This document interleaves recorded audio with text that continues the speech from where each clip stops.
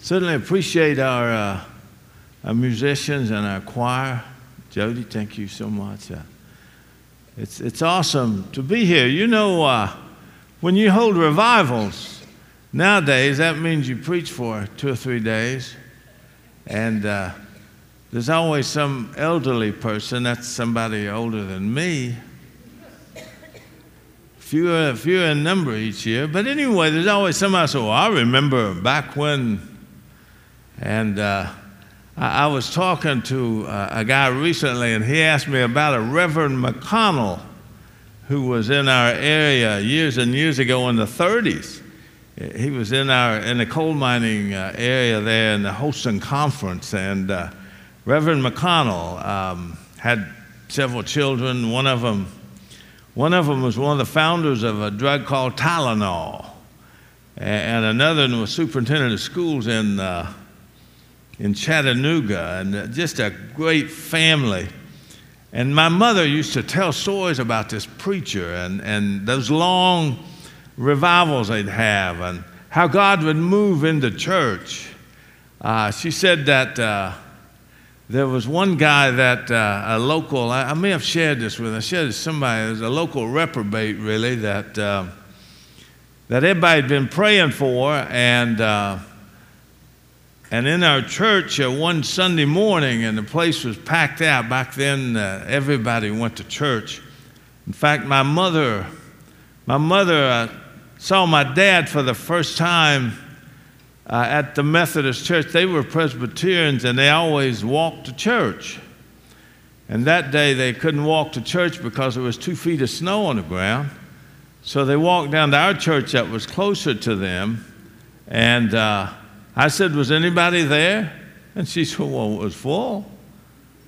I said, there's 2 foot of snow and it was full? She said, yes. So everybody went to church back then. And one Sunday morning, and this was, as I said, in the mid-30s, and Reverend McConnell had married my parents. And one Sunday morning, this local guy that had a reputation, and everybody had prayed for him for years, and no one expected a whole lot, but they prayed for him. He was kind of like, he was the guy that they always added. Oh, yeah, pray for John. Oh, yeah, pray for John. John who? And everybody knew. Everybody kind of knew. But one Sunday morning, Reverend McConnell gave the altar call, and old John was in the back. Most people didn't see him back there. And he got up and he came down the aisle, and Miss McConnell always sat over here. And back then the women wore turtle shell hats. Does anybody remember turtle shell hats? You know, they'll probably be in style pretty soon, but the turtle shells, anybody, come on, anybody remember them? Kind of like a beret of some kind. And when she saw him come down the aisle, she is a very emotional person. She jumped up and said, woo! You know, she let out that hallelujah, and she reached up and she grabbed that turtle shell hat and tore it off her head. And back then, women wore pins. They'd pin those hats to their hair, you know, and their hair was usually pretty long. They'd pin that there. And she reached up and ripped that thing off her head. I'm sure there were fatalities around her seat from those flying pins. And she went, woo, and gave that hat a fling across the room. And I always said that was the first Frisbee. As that Mom said that thing went sailing across the room, we knew revival had broken out. And there's different ways you can tell revival, I guess. Back home in later years, they know that revival was close because, well, Joe's at the altar again. You know, wow, something must be happening. Joe's at the altar again, you know. That type thing. But Reverend McConnell, what an awesome individual. And I was just sitting there, I was just thinking about him. And I don't know why. It's just, I guess this long week, and usually you'll preach 3 or 4 days, you know. And here we are. You go a week, of course, Tom's used to that. And I'm retired, you know. And so I enjoy that. But Reverend McConnell also served a church in a place called Rhoda. And Rhoda was in the backwoods. I live on the backwoods, the back of things, kind of speak. Rhoda was on the flip side of nowhere. I mean, it was wonderful, wonderful people. Let's share that today. But Reverend McConnell asked the company superintendent. He said, I want you to quit taking money out of the miners' pay to pay me. He said, I want them to pay if they want to. If you want to give something, that's great, but don't take any more money. And what they did back then, they took a little bit of money out of everybody's check to pay the preacher. Man, that'd raise a fracas of some kind today, wouldn't it? Anyway, and the church was in the theater, which was part of the company store and the theater, and 3 or 4 little buildings. Every little coal camp had one of those, and they met in the theater. And Reverend McConnell asked the superintendent. He said, no more taking my money out of the checks. And secondly, I want you to build me a church. And the superintendent said, I can't build you a church. He said, yes, you can. Build me a church. And he said, I'm not going to do that. And he said, yes, you are. Build me a church. So they built him a church. And it's still there today. My oldest brother has held revivals in that church at Rhoda Church, Rhoda Methodist Church. So they had a revival. When they got in the church, they had a revival. And it was just an incredible thing. God began to move. And it went a week and 2 and 3, and it went several weeks. And then finally they said, that we just quit having the revival. I don't know how that because things continued to happen. But what was so funny, they decided to have a baptizing. Several had been saved. And the creek that ran through Rhoda, it ran black during the week because they washed the coal up in the mountains as they would bring it out of the mine there. They washed the coal and the creek would run black. And then they'd be off for the weekend. And so when they're off for the weekend, by Sunday afternoon, the creek was pretty clear. So they decided they'd have a baptizing service on Sunday afternoon in this little coal camp. And they baptized over 300. And his son, Reverend McConnell's son, the school superintendent, told me that story. And I just thought, wow, don't we need that revival today in America? Goodness gracious, do it again, Lord. Do it again. I mean, I know some folks that probably put on those frisbees and sling them across the stage, wouldn't they? Or across the sanctuary. Years ago in World War II, they had an invasion across the English Channel, and you know it as, we call it Normandy, and the different beaches there. But a lot of people died there at Normandy and that northern France area, and a lot of folks died. And when they finally took the beach there, the war wasn't over, But they had established a beachhead. And from that beachhead, they would move across Europe. And on that European theater there, that was the beginning on that beachhead. When they established the beachhead, they began to move forward in victory. They had a place. And from there they went forth. And city after city began to fall, And just through the countryside, they began to, quote, win the war. Years before that, at a place called Calvary, God established a beachhead. As Jesus died for us, he established a beachhead. And it wasn't that when Calvary was quote, done that dark Friday, and then we had the great resurrection on that third day, it wasn't that the war was over, but the beachhead had been established. And when things began to flow out from Calvary, even today, God begins to move. He moves. When I was in seminary, I had a professor named George Turner. Has anybody ever heard of George Turner? If you ever have, he's quite a guy, wasn't he? And he was an old Harvard graduate. And Dr. Turner, he expected you to work hard. He said, I graduated from Harvard, and we worked hard up there, but nothing like we're going to work here at Asbury. And he took great pride in his work. And I remember I took a book of Romans study that he offered one summer, and he wrote the book. And so he expected us to know the book as well as he did. And during a 4-week term there, wasn't quite 4 weeks, I wrote 11 or 12 term papers. And it's a long story in those things, but he was just a brilliant man and a godly man. And I was in his class on John one semester, and one day he came in and he said this. He said, today I'm going to do something I've never done. Today, I'm going to wash somebody's feet.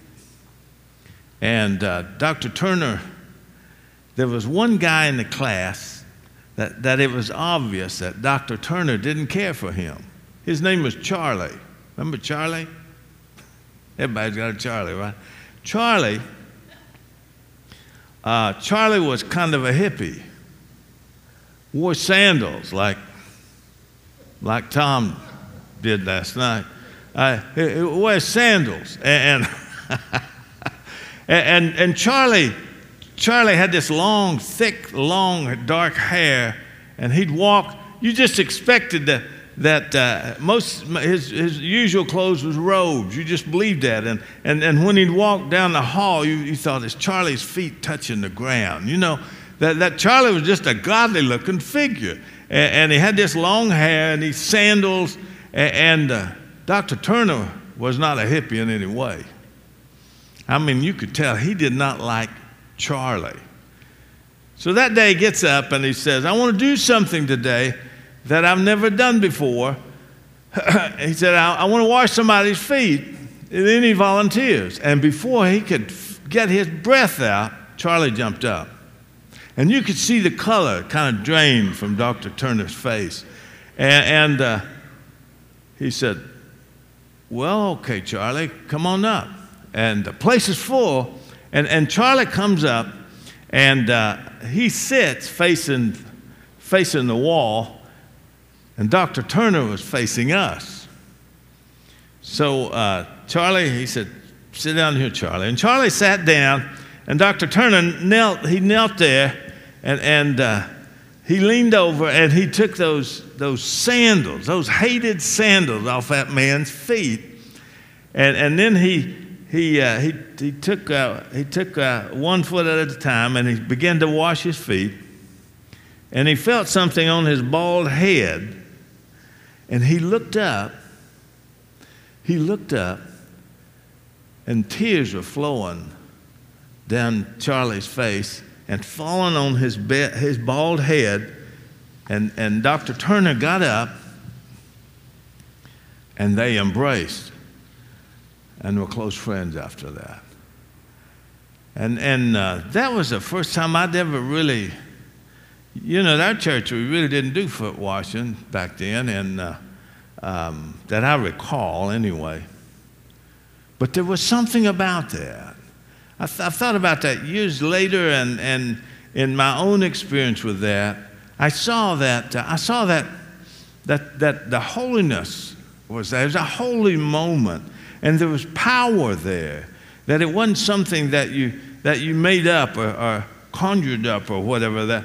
There was a presence of God in that situation, and I think we'll see. And if you have your Bibles with you, turn with me to Ezekiel 22, and I want to read something for you. Ezekiel 22, I want to read one verse, and I got some notes here with me I want to share with you.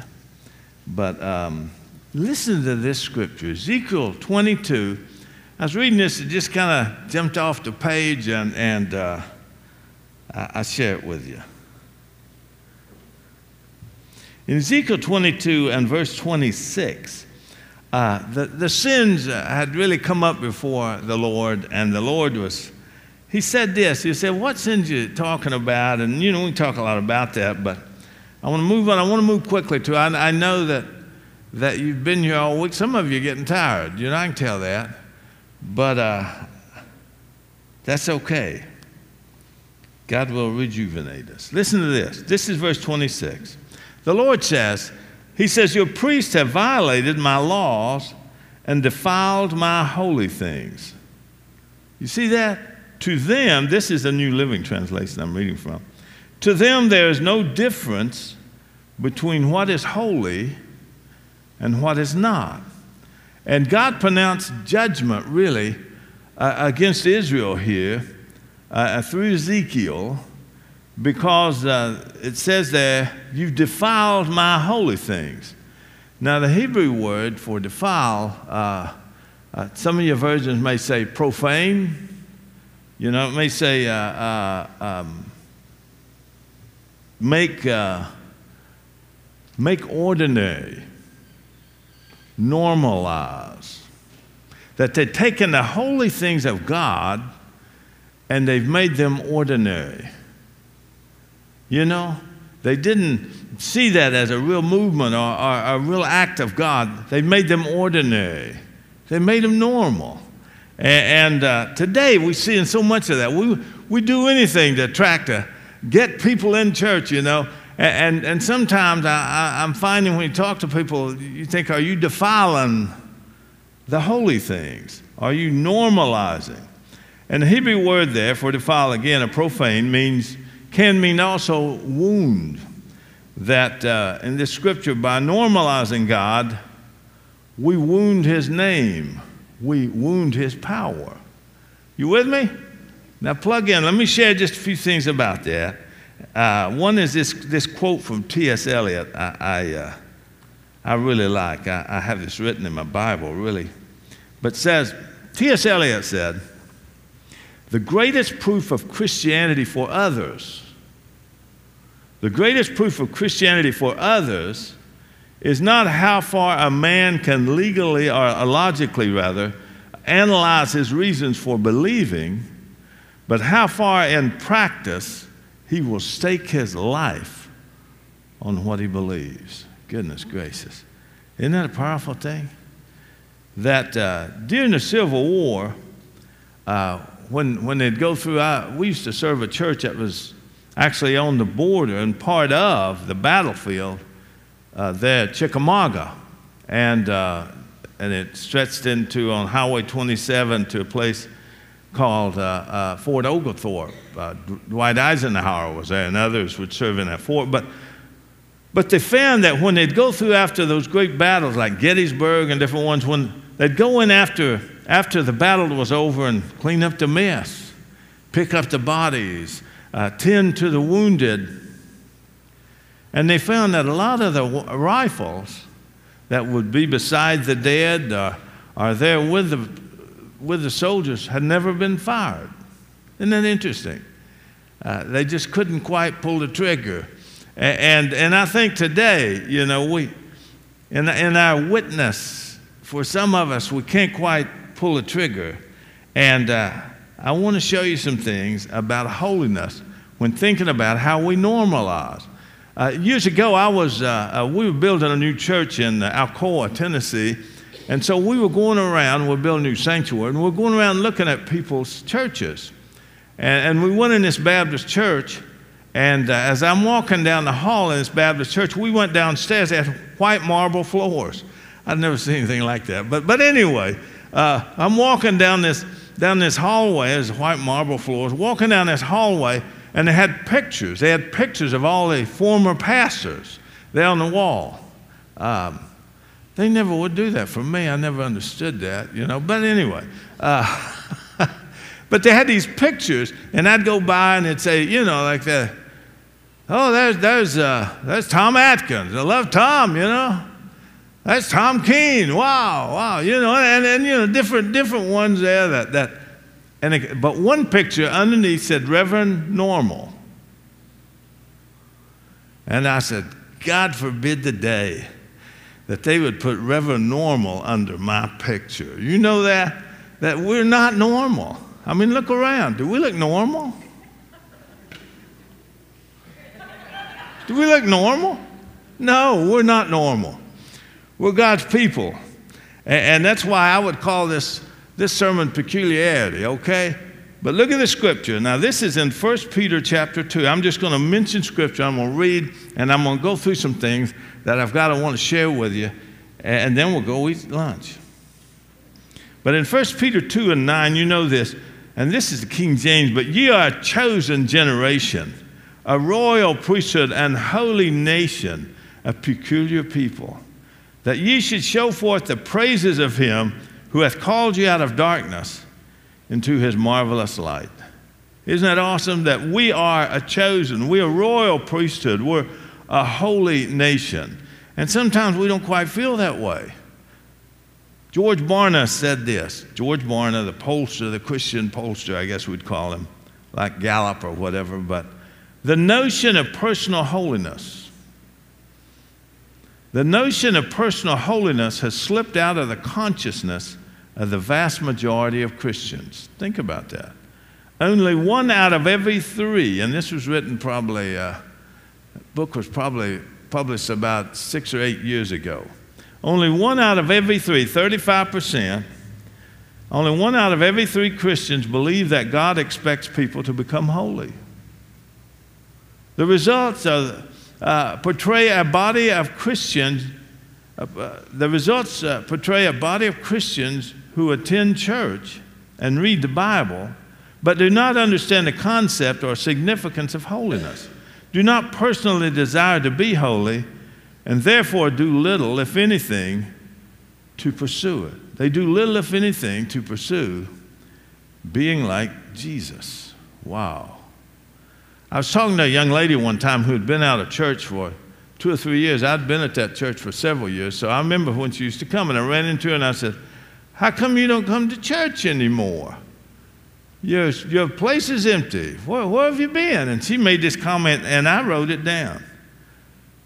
She said, why is it that so many Christians make such lousy human beings?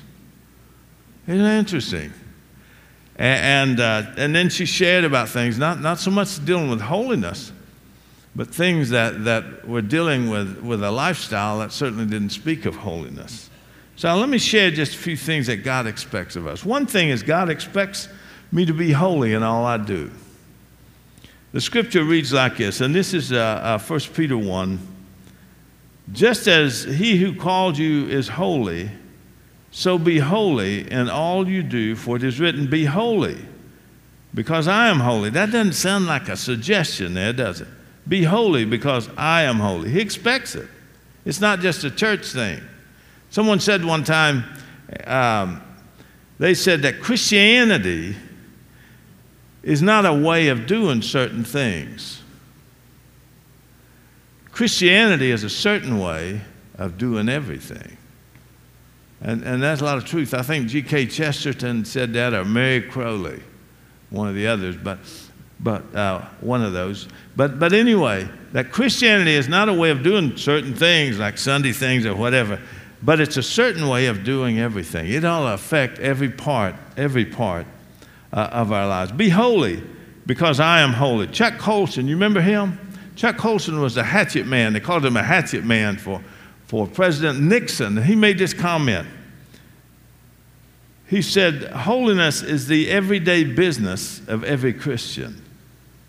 It evidences itself in the decisions we make and the things we do, hour by hour, day by day, that God expects everything we do, everything we speak, to speak of holiness. John Wesley spoke of holiness of heart and life, that it all affects everything we do. Secondly, first of all, he expects me to be holy in all I do. And the second thing I thought about was that God saved me for the purpose of living a holy life.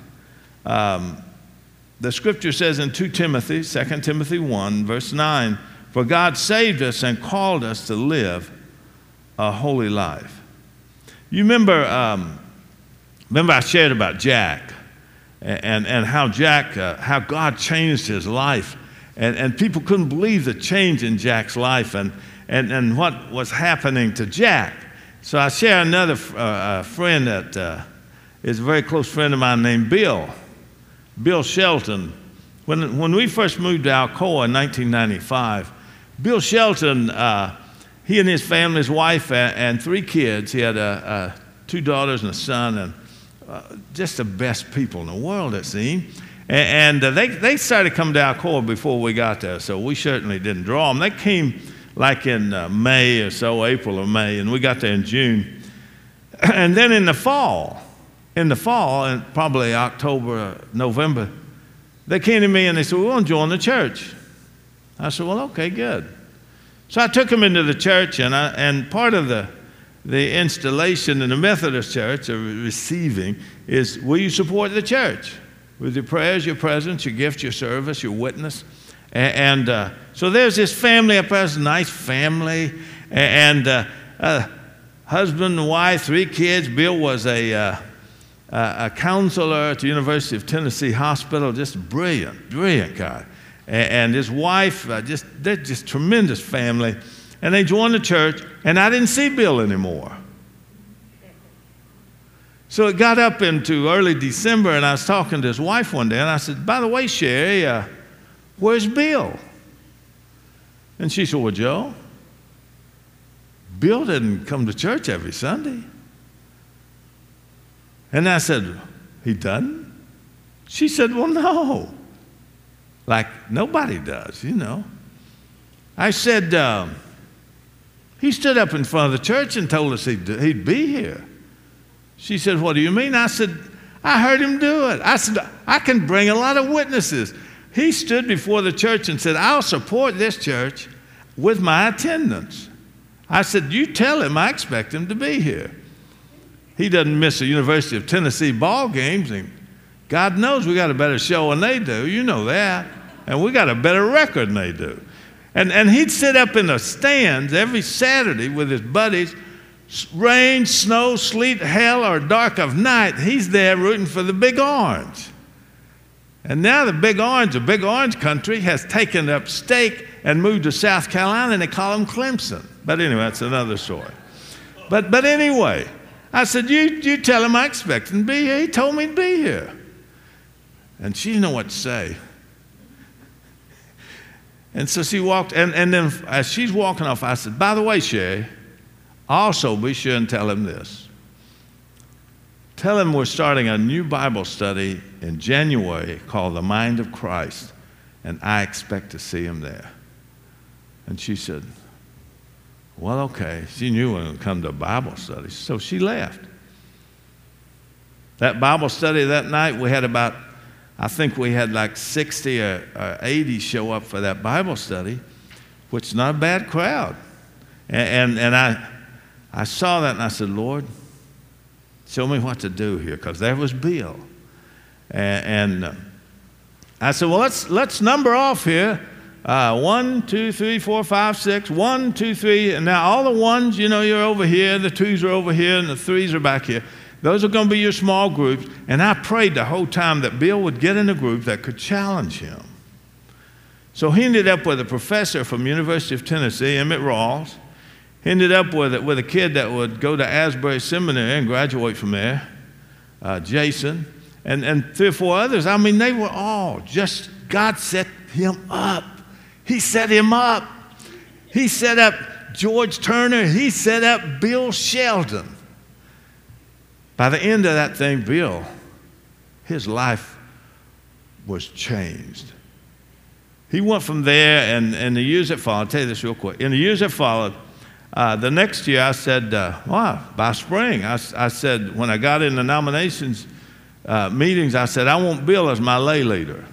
They said, Joe, he's a new member. You don't do that. I said, I do. I want Bill as my lay leader. I said, he's on fire. And so they reluctantly said, okay. He was there for 3 or 4 years as my lay leader. I mean, it was incredible what that guy did. He made me look good, really good.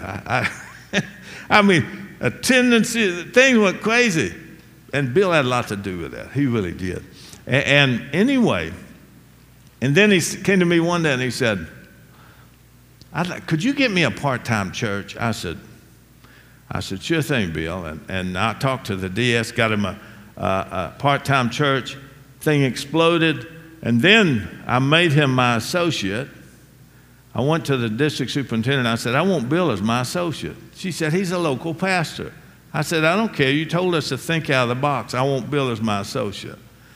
And put him in a position, and we attacked the whole school system. Where our church is, within 200 yards is a whole school system of that area. We went in there and went after those people, Bill. And then the DS said, will you take another church as kind of a satellite church? And I said, yeah. So I stood up one Sunday morning, Bill and I talked about it. I said, Bill, can you pastor that church? If you don't want to do it, we'll not do this. He said, no, I'll do that. And so I stood up and I said, if anybody wants to go to Bill needs help. I said, you hard workers who are dedicated to the work of the Lord, I want you to go with Bill to that church. It's 4 miles down the road, and they need something to happen. But if you're not going to work, if you're just transferring over, forget it. We want the best people in this church to go with him. And I said, I want you to commit for at least 2 years. And they did. There was probably 20 or 30 that went with him. And he developed Spanish ministry. And I mean, it was incredible. It was awesome what Bill did, because God got a hold of him. And sometimes we forget that. We normalize God. We don't want him to look bad, so we don't dream big. We don't speak forth the big things of the Word of God. I had a woman come to me and said, do you think God cares about little things? This was recently. And I just finished a sermon a week before and called it Small Things. And she said, do you really think God cares about small things? I said, tell me what would be large to him. What can he handle? What can he handle? Do you ever look back and see what God has done, and one of your crazy, wild moments that you begin to see God for who he really is, and you begin to step forward in almost foolish-looking faith, and God blessed, and you look back at it and you say, I can't believe I did that. I can't. Would you do that again? Would you do that again? Holiness. He saved me for the purpose of living a holy life. And is my life distinctly different or just like unbelievers? What sets you apart? Do people know you're not a secret agent for God, are you? He didn't have secret agents. That's not in. And thirdly, holy living is living in the reality of who I am in Christ. And I could share about Harrison Ford, right? Remember, I told you that story the first night, I think, about how the clerk at the polo shop said, do you know who you are? You remember that? We've got to know who we are. The scripture says this, in this Hebrews 10:10, we've been set apart as holy because Jesus did what God wanted him to do by sacrificing his body once and for all, that we have a beachhead, and his name is Jesus. Wow. And it's not about do's and don'ts. It's about fruit and evidence. It's about bearing fruit with your life. That's what we're talking about. 1 Peter 1 and verse 14, as obedient children, do not conform to the evil desires you had when you lived in ignorance, because you're a new person. You're a new person. You understand that? That you're not the same person you used to be, and we're all excited about that. But we're new people. When we lived in Alcoa, we had this guy named Bill Doctor, and Bill, his business was he rewired. He did all the wiring. He didn't just rewire. He wired usually all the McDonald's restaurants, and he had the contract on all the McDonald's restaurants between Pittsburgh and Jacksonville. He was busy. He had crews, and they were always going somewhere. He got one special contract to rewire the menus in the city of Chicago. I mean, the guy was a busy guy, and it's just, I asked him a question, though. Here's what I want to say. I asked him a question one day when we lived in Alcoa, but this was about Kingsport, Tennessee. In Kingsport, Tennessee, near where I'm from, they took a McDonald's restaurant that was fairly new, and they tore it down and dug up the parking lot. I mean, when you looked at this restaurant, where the restaurant was, all you saw was this dug up field. Have you ever seen this? They tear down the restaurant, then they dig it up. And they did it in two particular McDonald's restaurants in Kingsport. And I asked Bill in Alcoa, I said, Bill, you know what, did you do that? And he said, yeah, we did that. I said, why would you tear down a building like that? A perfectly sound building. I mean, it fairly new. Why would you do that? And dig it up, dig up the parking lot, and then build something that's not bigger so much, but why did you do that? He said this. He said, the old buildings are not built for the new stuff. And I thought about, what is it, Matthew 9? You can't put new wine in the old bags, right? It'll ferment and you got a mess. He said the stuff that when you get the new stuff, you have to tear the building down and build it so it can accommodate what you want to do. That's what God does with us, man. We are new creatures in Christ Jesus. That He tears us down, digs us up, and then He can put that new stuff. He can put that new life. He can put that joy and that peace. He can put all that stuff in this new guy. You may look the same, but you're not the same. Will that preach, John? Yes, it will. And believe me, the people around you, they're thrilled what God is doing in your life.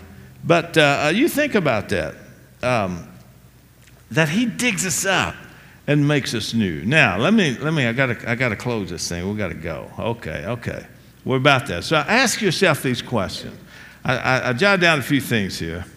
Ask yourself these questions. In 1 Peter 3, it says, in your heart, set Christ apart as holy and acknowledge Him as Lord. So I set Him apart. I allow Him to be my Lord. He's my kurios in the Greek. He's my Lord. He's my boss. I'm under new ownership. Isn't that awesome? Now ask yourself these questions. Do you ever use God to run from God?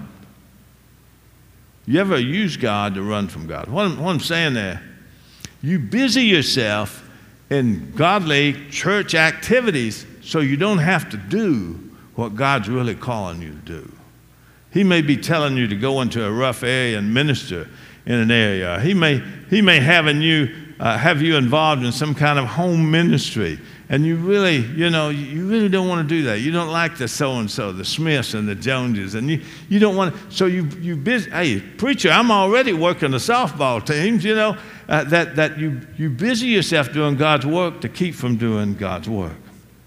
And do I do God's work to satisfy me, not Him? Who are we trying to please here? You with me? Getting things done is high priority in our Western culture, if you think about it.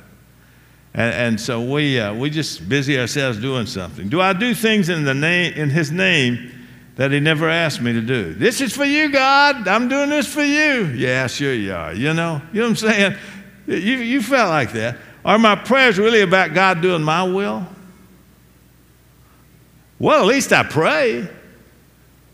Not my will, but thine be done, right? You know what I'm saying? Do I demonstrate Christian behavior so people will think well of me? I want to be seen, Think about that. Now, what's obstacles? I'm going to close this, and bring us things. What obstacles do we face in living a holy life? First of all, loss of focus. You get so involved in life, you lose your focus. A.W. Tozier said this: as Christians, we have learned to live with unholiness and have come to look upon it as natural and expected. We tolerate the world's lifestyle. That's what we do. We tolerate the world's lifestyle. We lose our focus. It just feels natural, goodness. Well, everybody does it, Joe. Come on, come on. They say the great obstacle to revival is distraction. We need to be focused. Secondly, we lower the bar. We compartmentalize. Well, I got my church life. I'm busy here, and I got my business life. I've got to do these things. We compartmentalize. We separate things. Where again, as the quote I mentioned a while ago, that Christianity is not a way of doing certain things, compartmentalized, but it's a certain way of doing everything. And then thirdly, we conform to the culture I live in. And I got this out of Christianity Today magazine, this quote, and this was years ago. Recent polls show that many evangelical Christians march in moral lockstep with mainstream American culture and practices of divorce, extramarital sex, spouse abuse, porn, materialism, racism, and many others, that we let the world tell us how to live.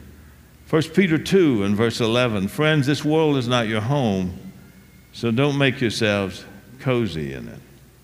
I have a friend in Radford, Virginia, and he one night in the winter, he goodness, I was looking for one night in the winter, they had a fire. He had a garage, and he was a young guy, and he had this garage. He'd built this new garage, and he had this big fire, and it's kind of a flash fire, and it just caught everything on fire. It must have been the gas type thing, and it burned his garage. It's in the middle of the winter, burned to the ground, and so I was trying to remember. Yeah, his garage burned to the ground because the water froze.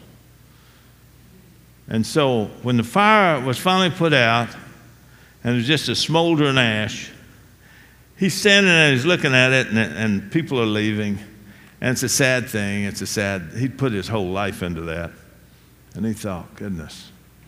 And he went to a Methodist church, Central Methodist Church in Radford, and it broke their hearts. So before he went home, he went to someone's house and got some paint. And he painted on this garage door, what was the left of one of the garage doors, he wrote, God is still good. And there was a pediatrician the next morning, it's my understanding he's going to work or something, and he saw that. And it changed his life. And that boy would rebuild that garage greater than ever. But when the pediatrician saw the impact, he thought that boy lost everything he had, and he left us that message that God is still good. Leonardo da Vinci was finishing up a masterpiece, and and he was painting this masterpiece, and he had his students, several students standing around him. And he was just finishing up this masterpiece when he turned to this young man and said, you finish it. And he said, I can't do that. He said, yes, you can. He said, will not what I have done inspire you to do your best? Will not what I have done inspire you to do your best? That's what God says to us. He's our inspiration. He's our everything. Look what he has done. And now he says, I want you to do. I want to continue, and I want to do it in and through your lives. I want people to see who I am by the way you live. Let's pray together. Father, I thank you for our time together this morning. And it's always a joy to be in fellowship with you, whether together or alone. We thank you for your faithfulness to us. We thank you for that beachhead at Calvary, established that we might draw life, that we might find healing and wholeness, that we might, Father, receive power to live forth a witness that truly becomes the gospel. What you have done for us certainly inspires us to give our best. As we continue in these meetings here, Lord, and in the days that follow, challenge us, remind us of times of fellowship like this and teaching. Father, I pray that you would remind us by your Holy Spirit who we are in you, that we are to be a holy people. We are not normal. We are peculiar, and that's okay. And that you have empowered us by your Holy Spirit to go forth and change the world. Go into all the world to shout, to live forth the gospel, Father. I thank you for our time this morning. In the name above every name, the name of Jesus. Amen. Amen. Thank y'all for coming today. Thank you.